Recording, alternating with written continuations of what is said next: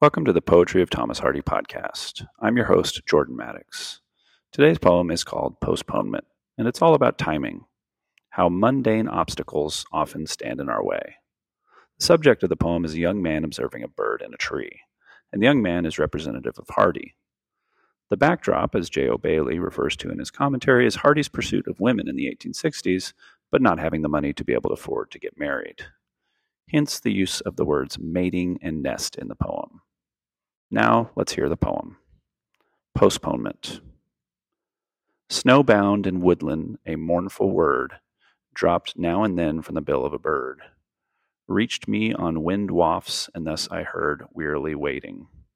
I planned her a nest in a leafless tree, but the passers eyed and twitted me, and said, "How reckless a bird is he, cheerily mating." Fear-filled, I stayed me till summertide, in looth of leaves to throne her bride. But alas, her love for me waned and died, wearily waiting.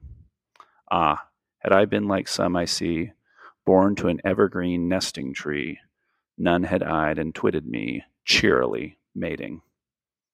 We'll see you next time.